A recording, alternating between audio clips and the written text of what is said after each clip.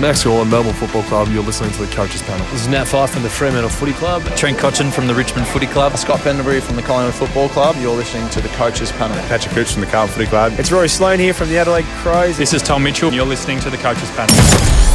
Hey friends, you got MJ from the Coaches Panel. I hope you're well, and I hope you are enjoying this series from 2023, the 50 most relevant, looking at who I think are the players that we must have a conversation about for Supercoach, Dream Team, and AFL Fantasy. Midway through the teens today, number 16 is Connor Rozee. Joining me on this episode, he's the lone Port Adelaide fan of the Coaches Panel. But that's not the reason he's on. He's genuinely on because I love his takes on a bunch of different things. Keen to hear what he has to say about Connor. Louis is back. Hello, mate. How are you? I'm good, thanks, mate. And thanks for getting me on, especially for one of my boys, Connor Rozee. Super excited to talk about this guy and someone who really sort of made his mark on the competition last year, despite a bit of a slow start. So I don't think anybody after round 4 would have expected us to be talking about Connor Rozee this year. No, 100% not. And even in some draft leagues, he was getting thrown back into the player pool. Man, that came back to burn you, didn't it? A top score last year of 144 in AFL Fantasy and Dream Team against his crosstown rivals, the Adelaide Crows. That's also a career high score. While in that same game, not just seasonal high, but career high Supercoach scores too, a 162. He retains his mid-forward eligibility for us, which is really important. There was a thought amongst the community that maybe that big kind of 2/3 run of the season as a midfielder heavily might be enough to lose forward status, not under the eyes, though, of champion data. His average of 88.1 in fantasy and Dream Team means he's set at a price point of $300 shy in Dream Team of $800K, while he's $780,000 in AFL Fantasy. An average of 93.3 in Supercoach means if you want to buy him this year, it'll set you back at a price point of $513,800. And Louis, you've already alluded to it, but that first month of the season, not just for Connor, he was very indicative of what was happening with his entire Port Adelaide side, to be fair. Nothing worked. Nothing was going the way they'd hoped or planned. And then crazily enough, by the end of the year, he picks up 14 Brownlow medals, wins the club B&F, and even gets himself in the 22 of the All-Australian squad. It was a remarkable turnaround after such a slow start as a deep forward 50 option. For sure, mate. And 14 Brownlow medals, that would be some effort. I'll tell you what. Vote. He started no pressure, Connor. That's what Kane Corns is expecting of him, mate. 14 Brownlow medals. Well, I don't see no Sam Walsh in this 50 most relevant this year, so he's got that one up on him, doesn't he? No, but it was a slow start to the season for Connor. He was camped up forward. And look, some of these scores, 21, 48, 54, 55. In Dream Team and Fantasy. It's no wonder coaches were turning up their toes at him and throwing him back in the pool. And to some extent, I think the coaches at Port Adelaide were as well, which is why it was sort of a bit of a blessing in disguise, because round 5 versus Carlton, after half time when Port were down, we saw that the coaches tried to shuffle the decks and try something different. And Connor Rozee was thrown into that midfield. And that was the first ton that we saw for the year from him with a 113. And didn't he take off from there? And that's why we're talking about him today, because this guy, once given the opportunity, was able to show not only fantasy coaches, but the competition that he is a genuine midfielder. And when given the opportunity, he's got what it takes. He certainly does. Across the season, he averaged 88 in Dream Team and Fantasy. It puts him by average anyway as the 6th highest ranked forward. 9 tons across the season, including a 125 and a 144, which he got in the final round of the year. 9 scores under 80, but 4 of them came in that opening month under that really challenging role that Louis alluded to. Supercoach, 93.3 was his average across the year with 9 tons. And his 3 120 plus scores were just monsters, by the way. 153, 154, and 162. Like in Fantasy and Dream Team, he did have 9 scores under 80, but again, 4 of them were pre-roll change, which was almost out of necessity. No Ollie Wines in that Carlton game. Midfielder looking absolutely disheveled. Let's throw him in. But the overall season doesn't tell the story. Let's break it down from round 5 when that role change hit. 97.7 in fantasy and dream team, 102.6 in Supercoach.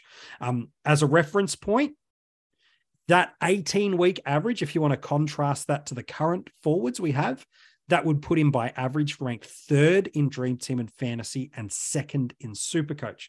Good thing is the data trend keeps getting stronger in the final 11 games of the year. So once the bye hits, a 101.5 average in fantasy and dream team and 106.8 in Supercoach. And in the final 7 matches of the year, a 110 average in fantasy and dream team and 112 in Supercoach. It's numbers like this, Louis, that make people just go, I'm just going to pick him because he's value. He's as good as every other forward in this line. And maybe I'm just overthinking it. That really is the popular conversation coming out from the fantasy community so far this year. Yeah, you're right, MJ. And he's one of those few players in the competition this year where you can really just point to baked in value. So we know that next year he's not going to be camped up deep forward. We think, in fact, we're fairly confident that he's going to be a main rotation in this midfield group at Port Adelaide. And there's a big reason for that because they don't actually have a lot of depth in that position. And that's why he was thrown in there in the first place. So, we're only looking at about 6 players, one of which came in this year through the trade period. So we're looking at Butters, Wines, Jason Horne-Francis, Drew, Boak, and then Rosie as that 6th one. And what Rosie presents in that group, maybe aside from Butters, is that he just brings the energy to the midfield group. He's not that big ball. He's always on his toes. He's getting those handballs out to use his disposal to move it forward, and then he's pushing forward as well. And he is hitting the scoreboard. I wouldn't call him that forward ball like a Dusty or something, but geez, he could go close. He is that sort of new hybrid mid forward where he can damage you in the guts and then push forward and really hurt you on the scoreboard too, which is why we're so excited about him. Yeah, it certainly is. And why, when you look at the ownership right now across the format, again, before I tell you what it is, the ownership should never be a defining factor of picking someone. It's an informing factor around it. And that's why we bring it up. It's not, everyone's on him, go get him, or no one's on him, go pick him. It's not the point. It just helps understand information. But right now, 36% of super coaches, 42% of AFL fantasy, and 41% of dream team coaches are all picking him for that reason, Louis. They see what he did in the back 7, 11, 18 games of the year. They see his price point and go, I've got a minimum of 10 points per game of value built into this guy, I suppose. As the Port supporter of the podcast, you've mentioned that midfield mix. Historically, it's Wines that gets the tag. And again, it's not super popular across there. Does Connor get the tag, if anyone, out of this Port Adelaide midfield group? Look, I think this year coaches will have taken notice of what Rosie was able to do last year. He was a massive barometer for Port. And look, he won the best and fairest. Most people in the competition know that now. So they're going to have a big red circle around his name come match day. And they probably are going to start putting some attention into him. So that's where we do hope that a bit of natural progression, a bit of extra responsibility for the role, that he still builds on top of that. And you mentioned that, look, this guy has, 10 points upside. When you come in priced at 88 and you can say that, wow, this guy might go 98. Well, all of a sudden you're looking at a top 6 forward, someone that you can start in your team undervalued and not have to use a trade on. So he just becomes so much more valuable because of that as well. And when you come in, 50 to 100K cheaper than those 3 big dogs in the forward line, in Dunkley, Taranto, and Cornelio, then all of a sudden, you can free up a little bit of cash to use elsewhere, which is why I'm sure he is so popular in all these formats. I'm curious. You mentioned those 3 names just for us there. A couple of days ago, it was on a podcast with Rids talking about Stephen Cornelio. And he made this reference around him. The reason I didn't mention Taranto or Dunkley is they have not yet appeared in the 50 most relevant. Let's be honest, we all know they do. but where is the question. He made this interesting statement about Coniglio, that Coniglio at his best for not just a stretch of games last year, but over his career, when he's that 60% plus centre bounce midfielder, he's a monstrous scorer and can take a season away from you. Do you see that same level of potential with Rosie? That's something that I'd have to look into my crystal ball for, MJ, because look, in glimpses, he definitely showed that he can take that level up, but we don't know what he's like as a full-time midfielder. So when he did attend more than 60% CBAs, he went at 95 fantasy points, which is still 7 points upside. But like we said, natural progression, a preseason training as a midfielder, preseason, a bit more confidence to say, look, I'm a BNF winner. You know, I'm here in the guts alongside a Brownlow medalist and whoever else joins him at the time. I think there's a bit of swagger about that, and I can definitely see that. You know, and look, if you look at those, let's talk about those four. After that, it does start to drop off as well. So to be able to go, okay, this guy's value, he's priced less than those three big dogs, two of which we'll speak about later in the 50. He's someone that all of a sudden you start going, well, you know, hang on, look, this is a guy I can just keep, bank away. I don't have to worry about him. I'm confident that there's upside, and happy days. But do you see a world where there is downside, MJ? Because we're very positive on this guy, but you know, it's hard not to be, isn't it? It is hard not to be. I don't see a world where there's not a downside, but I genuinely do see a world where there's not much greater growth than a mid-90s.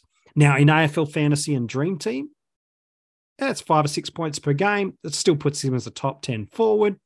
Happy days. Now, that's without knowing what gains we get through the year. Supercoach, it's probably a little shallow of where you'd like, but I think at worst, you get what you pay for with him. That's kind of what I'm saying, MJ. So if he goes mid-90s, you know, that still puts him up in the top 6 forwards, in my opinion. So and then it starts to drop off as well. So, you know, to be able to know that that's going to happen. Yeah. If you're looking for a narrative of why you don't start Connor, because as you said, there's lots of reasons to start it, is it's probably not so much about him. It's more about your structure and the other forwards you have in your team. Taranto, certainly in AFL Fantasy and Dream Team, he's got the history of being good in Supercoach, but he's a 110 guy on potential that's been proven at the Giants. Coniglio's done 105 plus years, multiple years across formats, while Dunkley's the number one forward in the game right now. And we suspect as the fantasy community that his midfield time and as a result, his scoring output should not just maintain, but increase. The challenge becomes, how do you fit Connor in and not miss the potential big three? Do you see how that midfield mix, while not super broad compared to others, how that sits in for him? What are you doing at F4 and F5? I know a lot of people are very keen on Toby McLean at F4 and then running a couple of cows at 5 and 6. Sure. Okay. But that's where it starts to become the dilemma for people, that the reason they don't go for Rosie in the starting squad is I would rather 2 or 3 bigger guys, and I'll pay up for that. But if someone's like, I don't want Rosie, I want Butters, I'd be fine with that too, because I don't think they're that far apart either, if they both stay fit and healthy. So I think that's where it is. It's not, if you don't pick Rosie, it's not because you're anti-Rosie. It's more, you probably just like others a little bit more, and the dollar figure doesn't matter to you too much. That, MJ, and also, you know, it's valid to be worried about the tag. So like I said, when you've got a midfield group of Butters, Wines, Horne-Francis, Drew and Boak, I mean, you might tag Wines if he's really on, obviously a Brownlow medalist, but look, he's been under an injury cloud the whole off season. He's been in for surgery. I think it was just pre-Christmas, but working back into it, there was an article on the AFL website Butter's probably not ready to be tagged. We just haven't seen it yet. He's another breakout candidate potentially. Horne-Francis, he's not going to cop it. Drew, he's that guy in there who applies the pressure. He helps the other mids rise above.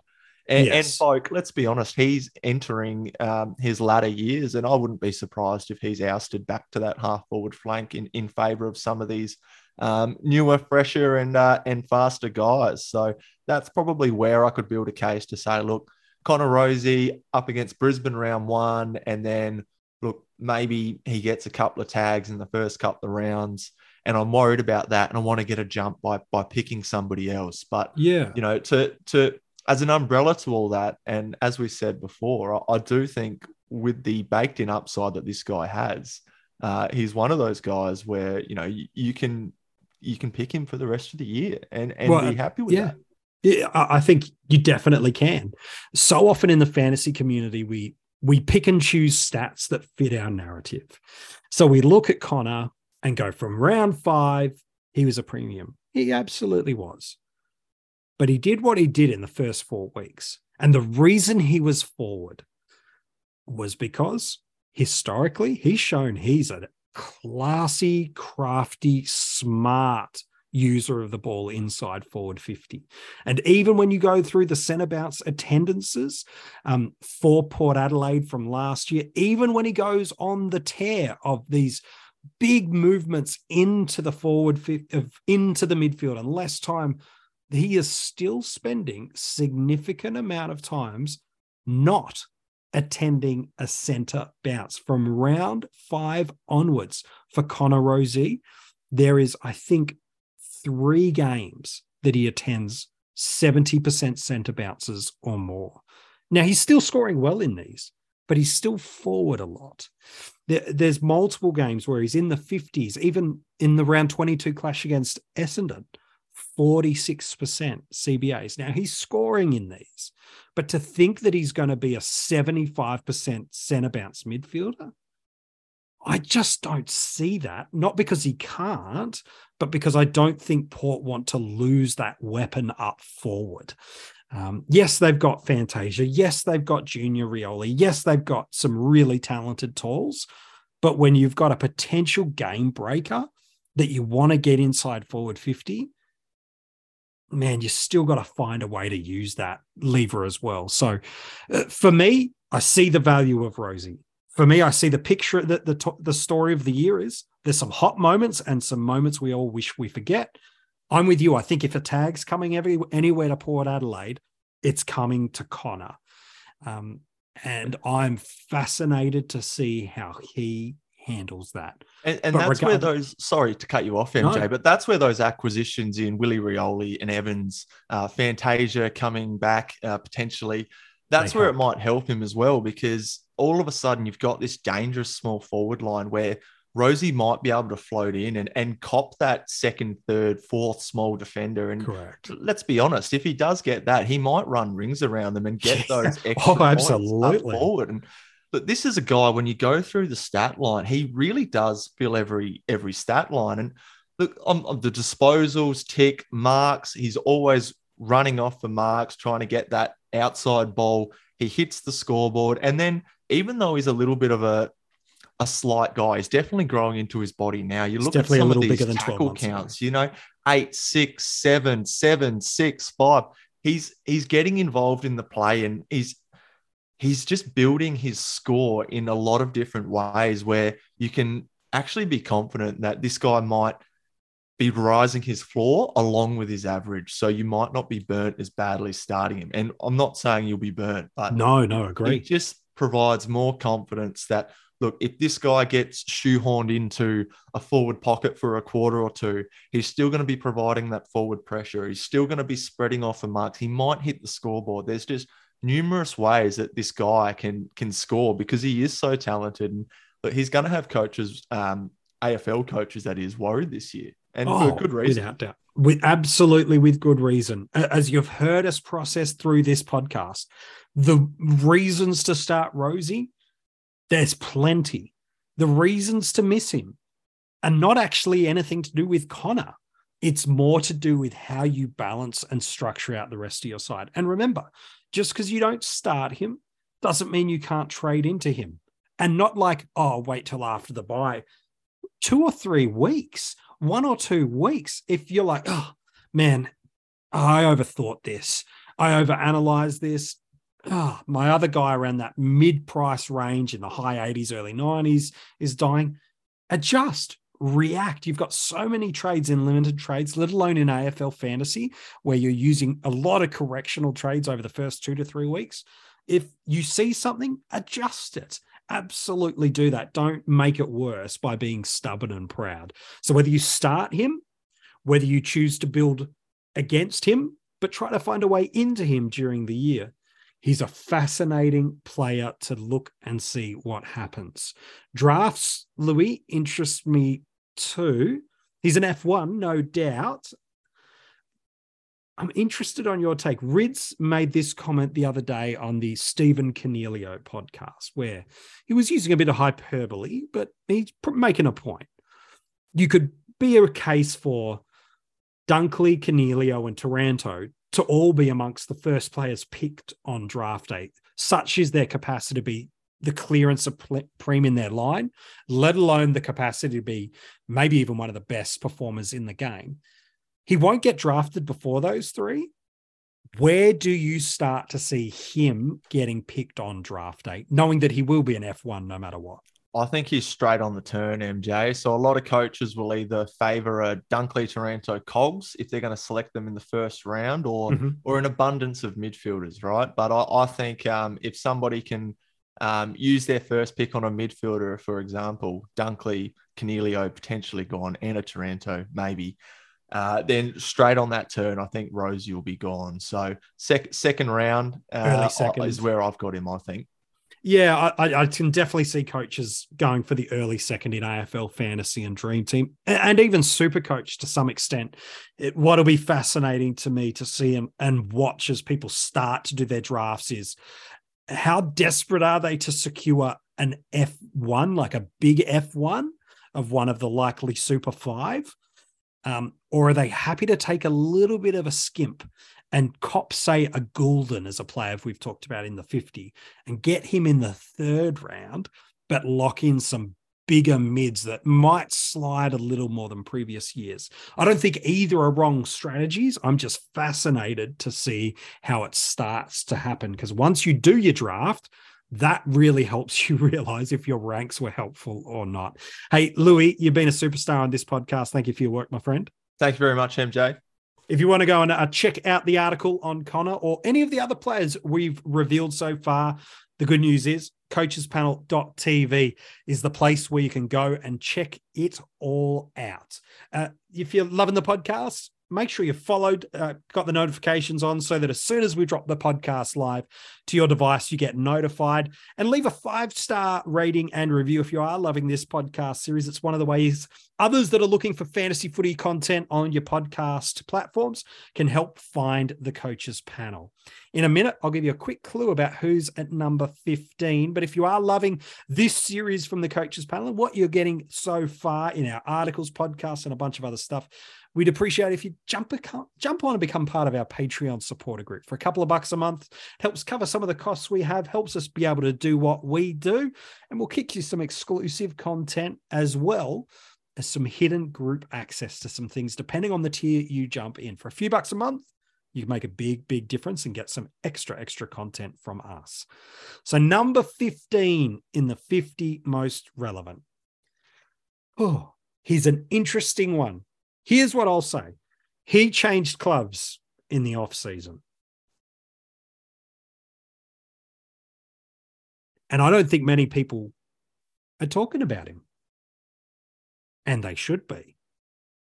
But then when you look at the ownership across some formats, it's obvious that maybe everybody is just assuming that this is an obvious pick. Who are we talking about? You'll find out tomorrow on the 50 Most Relevant.